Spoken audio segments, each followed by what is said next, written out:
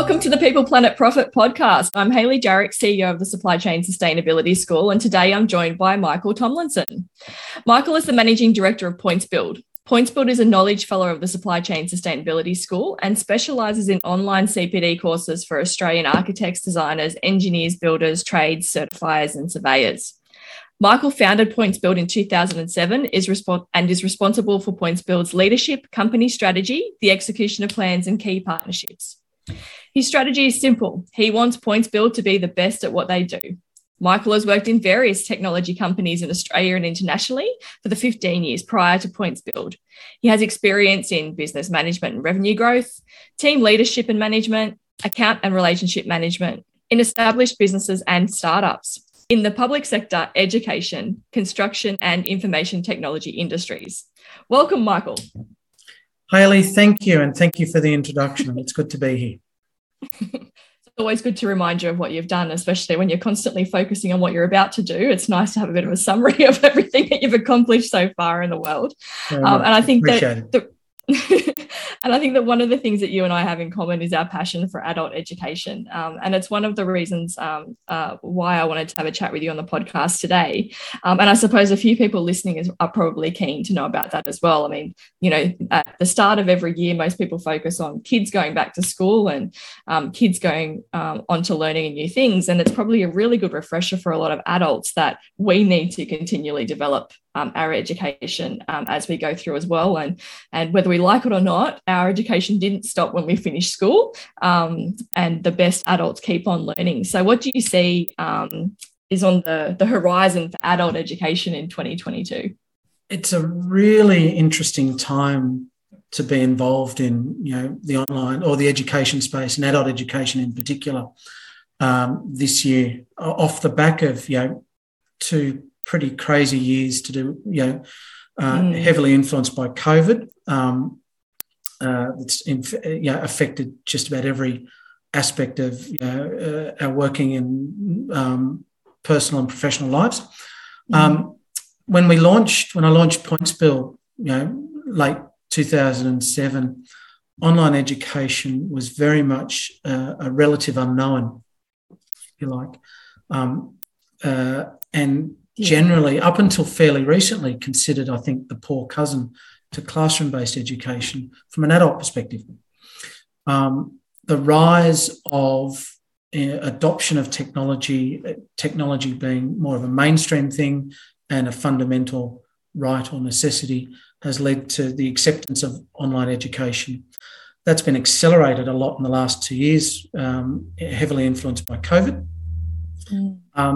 That online education for today's built environment, be the professionals, be they from a trades, construction or a professions background, is almost a sort of a de facto given. Yeah. Twinned with that has been individual learners' expectations of online learning have risen as well. Gone are the days when it's just a video recording of a seminar that someone can watch at a later date. People now wanting online self-paced training of a highly, that's relevant to them and their specific interests.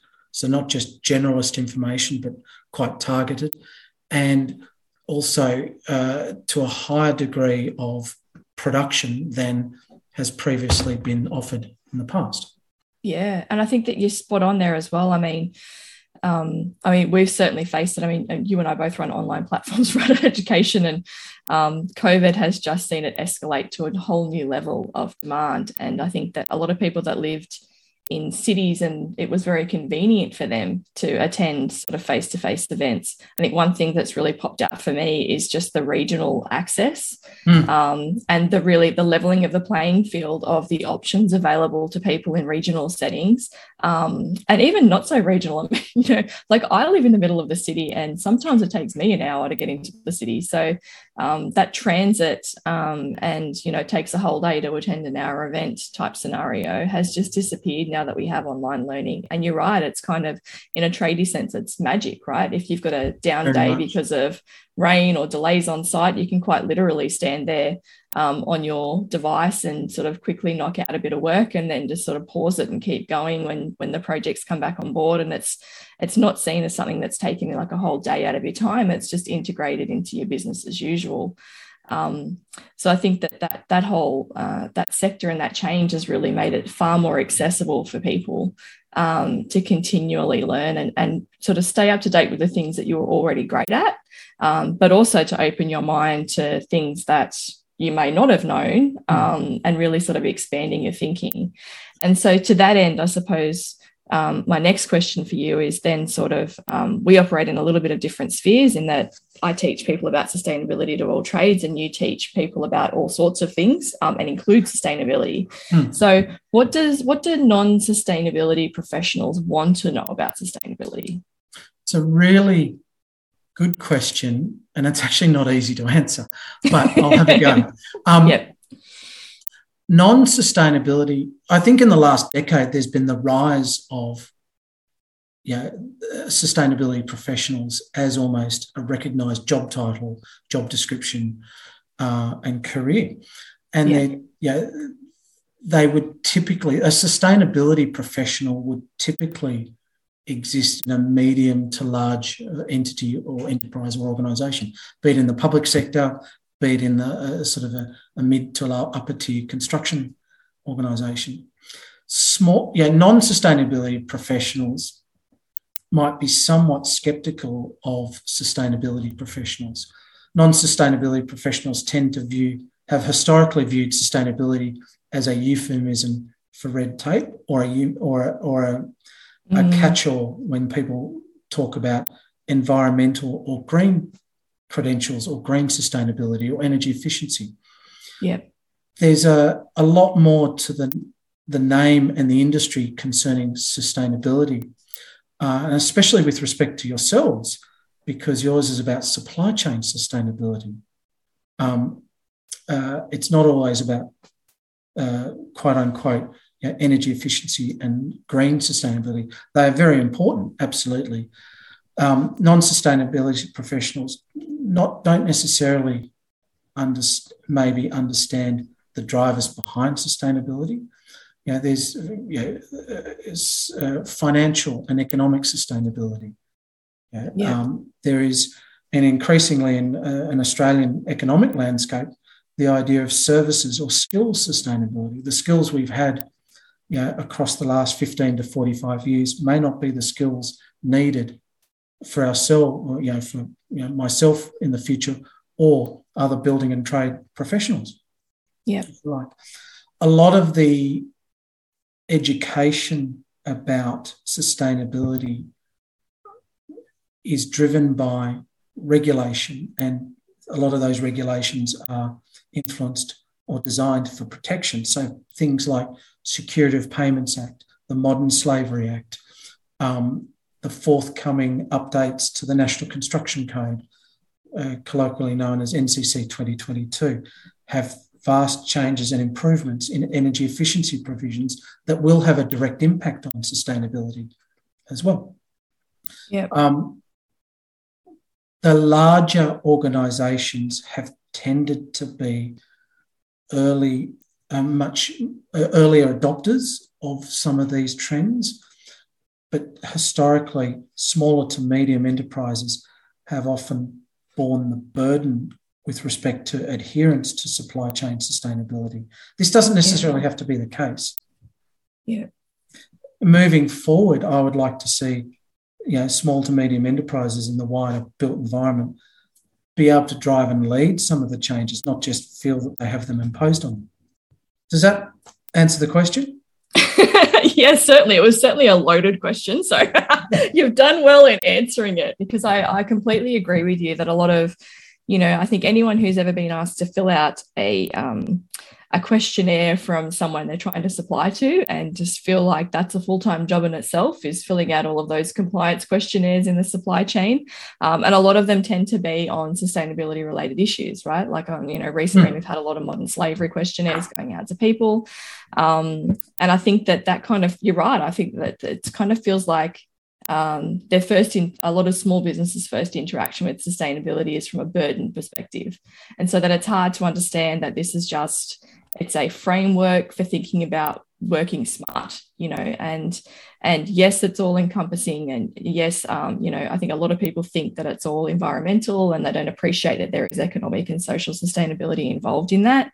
And it's certainly a lot of the small businesses that I talk to and do training with, there is sort of a bit of a light bulb moment about 5 minutes into the training where they realize, hey, we're doing half of this. We just don't call it that. It's just more of a language barrier than most things. A lot of those family businesses go, yeah, of course we have equal opportunity. There's usually mum, dad, and the kids are all involved, and they hire a lot of young workers and they try to include things, and they're all about trying to keep their business going. So I think you're spot on in terms of that landscape.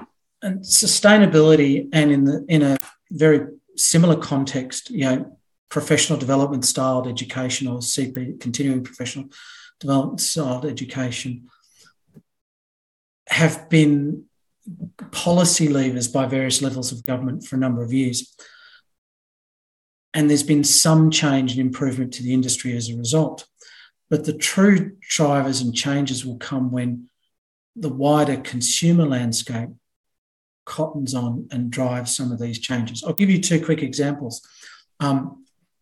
Historically, providing professional development to the built environment has been under directive, so a legislative mandate or a mandate by a membership body or industry association that you have to do an amount of training in order to maintain your accreditation, registration or licence. There is a market trend now where consumers and buyers of construction industry services and solutions are asking and wanting to know, is that practitioner up to date? Not did they study something 25, 40 years ago, but are they up to date in current standards? And the same thing holds true for sustainability and supply chain sustainability. Consumers and purchasers of supply chain services, construction industry solutions, it might be a residential house or something as large as Barangaroo, are wanting to know, are the construction industry professionals doing this service or building this in construction, are they up to date? And in the same way, are they practicing sustainable supply chain principles, and is there evidence of that throughout their community? Yeah, definitely. And I think that, education seems to be or like qualifications, I should probably say, not education. It's kind of, you finish school, you go to uni, you finish that. And it's almost like a box ticked. And I always view it as if, if you want to be an accountant, you study accounting, right? Round peg, round hole, everything fits together. But the problem being is that hole evolves over time and it erodes a little bit, and that, that round hole that you initially filled in all the gaps with is now a square. So you need to turn yourself into being a square in order to fit that mold. And I think that that's kind of one thing that people do over time is like, you might have fit at one point in time, you had a square peg and a square hole, round peg, round hole, everyone's happy. But everything changes and evolves and you need to keep up with that. And we're seeing the rise of that both in sustainability and in adult education, which is, it's just starting now and it really will come to the bear in the next 12 to 36 months. Acceptance of micro-credentials, acceptance of skills-based recognition. So not necessarily do you have a degree in something, but do you have evidence of the right skills and micro-credentials to support you in the next 5 years, because things will change in the following 5 years. Spot on. And I think as well, there's sort of that recognition that I don't even know what the numbers are these days, but is it we're going to have 7 careers in our lifetime, or that, we sit there and we'll change our jobs many times. So the old thinking of, I complete a 5-year degree and then I'm going to spend 50 years in that one job is just gone out the window. And especially, the millennials and Generation Alpha are going to be looking to switch up and change things sort of every 3 to 5 years. I know these days, if you're looking at someone's resume and they're sort of stayed in a job longer than 3 years, you're thinking, wow, that's like commitment, right? Like it's unusual that ever happens. But I do think that continuing professional development and those micro credentials are a great way to not so much, completely transition your career into a whole new area, but evolve into something different. So whether that's tackling sustainability and evolving in that way, or whether it's sort of slowly moving around in different areas.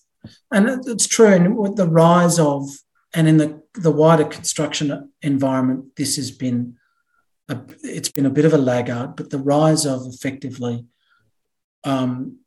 sole operators that effectively go from gig to gig. It might be consulting to a large organisation, 1 6-month period, and then a competitor of theirs another, and so there's much more fluidity and accepted fluidity in the middle ranges of the construction industry's workforce, if you like. One of the drivers for that, or byproducts of that, is the need to stay up to date. Yeah, absolutely. And I think one of the other trends that I'm starting to see as well is this, you might have been working at your job for 5 years, and as part of your job, you're thinking, gee, there's a way we could do this better. And so we get, Aussies are really renowned for being innovative and blue sky thinkers in that space. And I see a lot of people that sort of go, gee, I wish I've got an idea that we can make this better. And then they'll kick off their own small business, and then that flourishes. And there's certainly, I know in the sustainability realm and in other areas, there's these great little niche small businesses that might have started in a garage somewhere, that you kind of go, I've had this experience, I've found this solution, I'm going to try and turn that into a small business. And then a lot of people get sort of, working around there. So all of a sudden you're not selling your time for money, you're actually selling your ideas for money, and then growing those sort of businesses. And that's how PointsBuild started. It was an opportunistic punt 13, 14 years ago. It was started in a spare bedroom, and stayed there for the first few years of its life. Fast forward to today, we've got a team of 14, 15 maybe. We're based in country New South Wales, so greetings from Young, about 4.5 hours west of Sydney. And being an online business, online-based business, there is an acceptance now of two things. First of all, as long as you provide a good service, you can be based anywhere. People don't necessarily discriminate. And long gone now is the perception that you had to be based out of Sydney, Melbourne or Canberra to provide a nationally applicable service. We deliver online courses to every state and territory in about 22 countries now around the world. And we can enjoy that from, the successes of that from country New South Wales. It's pretty awesome, though, that you can operate a business from regional New South Wales, because like you said, there's got to be a lot of benefits in doing that. I'm thinking even just startup costs, rental costs, the commute to and from the office, the sense of community, the lower living expenses, all the things I'm jealous of that you have that I don't have, but I'm sure you've got a few more. Look, it's been terrific, and I love it. And I'm, from Sydney, was raised there, grew up there, lived in country New South Wales for the last 12, 13 years or so. Some of the challenges as a growing company in regional New South Wales are still the same, were PointsBuild to be headquartered in Sydney CBD or Melbourne and so forth. Finding, attracting and retaining good skills, good people, number one. Access to markets, number two. They still hold true. 5, 10 years ago, I'd have said internet connectivity is, regional New South Wales is a laggard in that, but either country New South Wales has improved or central Sydney has degraded. It may be a bit of both in that. But it is very much now, as long as you provide a good service. Larger organisations don't seem to be bothered by it. Larger public entities, local councils, state government, federal government departments and so forth aren't worried about it. In fact, they have mandates for a proportion of their spend and expenditure to be from not just small and medium enterprises, but regional, rural and remote, if you like. Yeah, definitely. And I think that as well, I think it's nice to be able to, like you talk about retaining and attracting talent. I know that my husband grew up in regional New South Wales, and those towns definitely out there, as the kids grow up and move in there, it's nice to have some career options that you don't need to move away from the country town to enjoy, and sort of really maintaining a loyalty base, I suppose, in those regional settings. People are really appreciative of businesses that do head out there and stay out there and are looking to try and contribute to those local economies. And I think that some people kind of forget that part of being sustainable is maintaining those local communities as well. So I think it's really great that you've been able to sort of get out there and establish that and, you know, have 15 happy faces that show up to work every day, and the impacts on all of their families and everything in the regional area. And not only that, but I mean, it just shows you just something else you can do, like just, you know, very much. As getting out there. So I applaud you, and, you know, I'm sure you've got great access to cherries and things like that when they come into season. It's a beautiful, beautiful part of the world. I'm very grateful for the opportunity. Thank you so much, Michael, for joining me on the podcast today. It's been wonderful chatting with you about a few different areas, and I'm sure we'll have you back. Oh, well, terrific. And thank you, Hayley, for the opportunity and for your time. And we look forward to working with the Supply Chain Sustainability School for many years into the future. Thanks for listening to the People Planet Profit podcast. Until our next episode, bye.